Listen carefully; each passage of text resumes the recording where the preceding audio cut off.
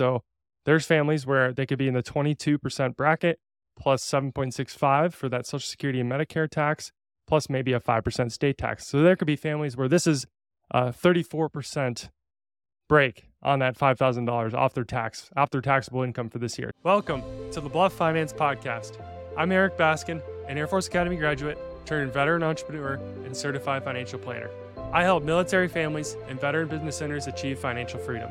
Join us weekly as we explore financial tips for the military community and inspiring interviews from successful veteran business owners. In November of 2023, a brand new benefit is coming to military families called a Dependent Care FSA, or Flexible Spending Account.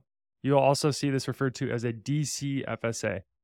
This is a pre-tax account where you can put away money up to $5,000 for eligible dependent expenses for children that are age 12 and younger. I wanted to touch today on what this account is, how to qualify for it, and then how to think about actually using it in the context of your financial situation. This is an account that's been available in the civilian world for years, but is new to military families. So you need to understand what this is and if it applies to you and how to think about using it in your situation. So let's get into it. So what is this account? A Dependent Care FSA is a flexible spending account. It comes out pre-tax from your paycheck. So before you pay any Social Security tax, Medicare tax, federal income tax, state income tax, if applicable, it comes out of your account before all that. So you save on those tax dollars. So it's pre-tax money. It is also use or lose. Okay, so you accumulate $5,000. It's up to $5,000 per household per year that you can put into this account. If we don't use that money, we're then not going to be able to carry that money over indefinitely into future years. It is use or lose. So we want to make sure that we're actually going to use this money on dependent care expenses. So what is it for? Like what qualifies? It's dependent care services. So this is, think of preschool, before and after school programs, daycare, anything where we're paying for child care. So think about the government is trying to reward us for going to work and providing value, whether that's to the military, to wherever. In the context of military families, it's going to be to the military. So, the government wants to give us a break for doing that. And when we're doing that and we have children, we have to pay somebody to take care of them and look after them during the day. So think about that. If you just think about that rationally, that's the kind of expenses that qualify for this. Okay, so now that we know what it is, how do we qualify for this? Who qualifies to take advantage of this benefit? Okay, so the qualifications, we need earned income. If we're married, our spouse has to have earned income, has to be a student or actively seeking employment. So we can't have one member, let's say on active duty, and then the spouse that isn't actively seeking employment, working, going to school. The spouse has to be doing one of those things, cannot be sitting at home and then taking advantage of this dependent care FSA. Okay, and then we have to have dependent care expenses. We talked about those. Those are paying for childcare. And then we have to be active duty or AGR, active guard reserves. We cannot be National Guard. We cannot be reserves. We have to be on those Title 10 orders or active duty. And then the phase out for this benefit is $400,000 of household income. That's when this benefit starts to phase out the ability to use it. Many people are going to never hit that. Most military families don't really have to worry about that one, but that is something to keep in mind. Okay, so now that we know what it is, how do we qualify it? What are expenses that we can use for it? Let's think about how do we think about this in the context of our financial situation, financial plan. When is this going to be most beneficial? What kind of families is this going to be most beneficial for? So we're taking this year's tax brackets.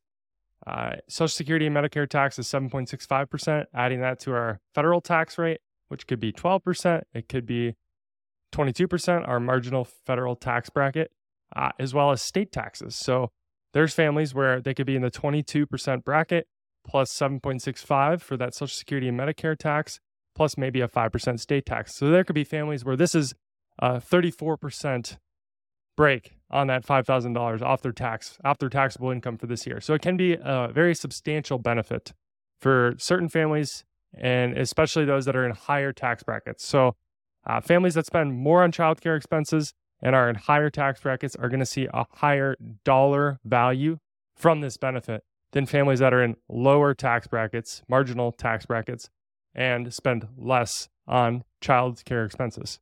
The one really important thing to keep in mind with this account is that we cannot use this account for the same expenses that we're going to use for the dependent care credit. Okay, so the dependent care credit gives us 20 to 35% tax credit of $3,000 to $6,000 per year spent on childcare expenses. So the math gets a little bit complicated, but for most families, just to make it really simple, are going to be able to take 20% of that credit. So if I have 2 kids, let's say it's a $6,000 credit, I'm going to be able to take about 20% of that $6,000. And this ends up being about a $1,200 credit when you do the math. So if I was to have, let's say, $11,000 of childcare expenses, which is very, very common, many families have more, I could use the dependent care FSA for $5,000, and then I could still have and preserve that $6,000 for my dependent care credit. So that's how these can kind of be used in conjunction. They can be used together, but just not on the same expenses. So to figure out kind of which one is best to take advantage of and which one's for you, it is a little bit of a math equation. For most families, again, just to generalize and make it really simple, higher income families that are in those 22% tax brackets, they spend more on childcare consistently. They will benefit from that dependent care FSA more. Lower income families that spend less on childcare will benefit more from the credit because the credit is more generous to the families that make less in income, whereas the dependent care FSA is just a tax break. It's actually going to be more generous to the families that make more in income, right? Because it is a pre-tax credit. It's lowering that taxable income this year based on which tax bracket you're in. So higher income family, dependent care FSA is going to be more advantageous. Typically, lower income family, dependent care credit. That's just generalized. Again, you need to do the math for your situation. Do you feel overwhelmed and need more personalized help with your finances? Book a call at baskinfp.com/start, and we can see if we are a mutual fit to work together.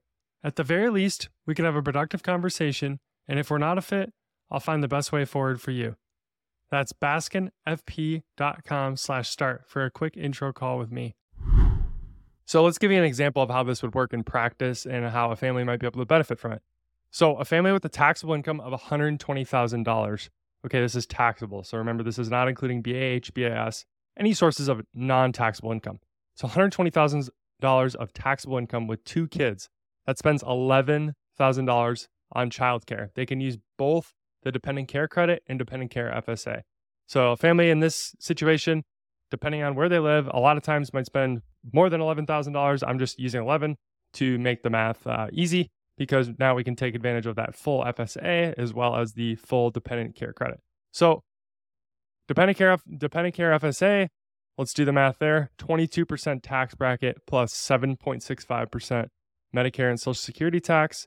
We're going to get a benefit of $1,482 because we take those percentages, we multiply that by $5,000 that we're putting into that FSA, and that is the tax benefit we're going to see this year by using this strategy.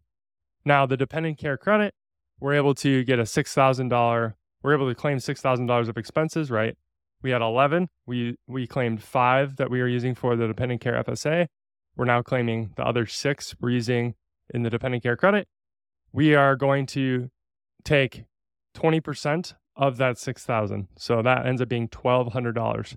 So this family, by using the dependent care credit and dependent care FSA, is going to see a reduction in their tax bill this year of $2,682 on those $11,000 of expenses. So that's just an example of what this would look like in practice with a family that has a couple of children and an income of about $120,000 taxable. So the last consideration that I would put in here from a financial planning perspective is that we always want to run the numbers of childcare versus work if in a 2-income household. So if we're thinking about dependent care FSAs, that means both parents are working or going to school, they're doing something, we're paying for childcare. We always want to be cognizant, I think, of what jobs we're doing, how enjoyable they are, how much they're paying us, and how much we're paying for childcare. So it may or may not make sense in every situation for both spouses to work from a money, lifestyle, and energy perspective. At some point, it may make sense for one spouse to stay home if, when we start doing the math, we're paying X for childcare, and then we're only making a little over X at our jobs. And then when you factor in things like stress, commute to work, things of that nature, that job is really kind of like a minimum wage job. I've seen that play out many times when we actually take these things apart and do the math on them. So just a last consideration I would throw in there, always make sure that when we're paying for childcare expenses, it is warranted. And, we are earning enough at our job. We're happy enough at our job. We like our job that we're okay, not only being away from home, both spouses, but also paying that childcare expense. Okay, so conclusion and call to action. If you spend money on childcare expenses, this is a no-brainer. Again, higher tax brackets and higher expenses, dependent care FSAs, lower tax brackets and lower expenses. The dependent care credit is going to make more sense. Many families that are sending their kids one or multiple to daycare all year are going to spend a lot more than $5,000 on childcare expenses. It is common. So again, a lot of times the dependent care FSA is going to make a lot of sense, especially as we get into those higher tax brackets. The next call to action is just enroll in these benefits. If you're on active duty, you're in Title 10 orders, keep an eye out for emails. Federal benefits open season is November 13th to December 11th in 2023. Make sure that you're taking advantage of the ability to get this benefit, and then do the math, do the research. We talked a little bit here, but do some more research on what this is and if it makes sense for you. I'll put the link to the one source on dependent care FSAs in the show notes, as well as a link to NerdWallet tax brackets, because I've talked a lot about tax brackets and how important they are in this situation and this decision set.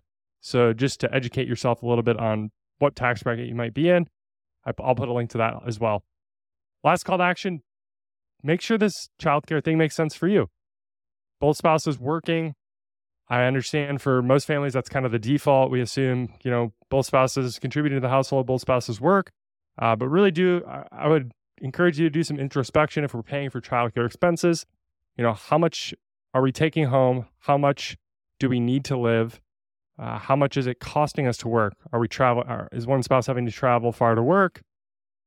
Does it make sense for both spouses to continue working if we're paying these expenses? So I would just encourage you to always be thinking about that and your lifestyle and kind of the life that you want to live and how much time you want to spend with your kids, all those things. So that's it for today. This is an awesome benefit for military families that is now available. So make sure you read up on it and see if it's for you and take advantage if it applies to you. Thank you for joining us today. Do you want the exact financial planning framework that I use with clients? Go visit baskinfp.com, where you can grab a free download of the ultimate military and veteran financial checklist to give you the bluff on what you need to be doing to manage your finances. We'll be back next week with some more content to help you on your journey to financial freedom. See you then.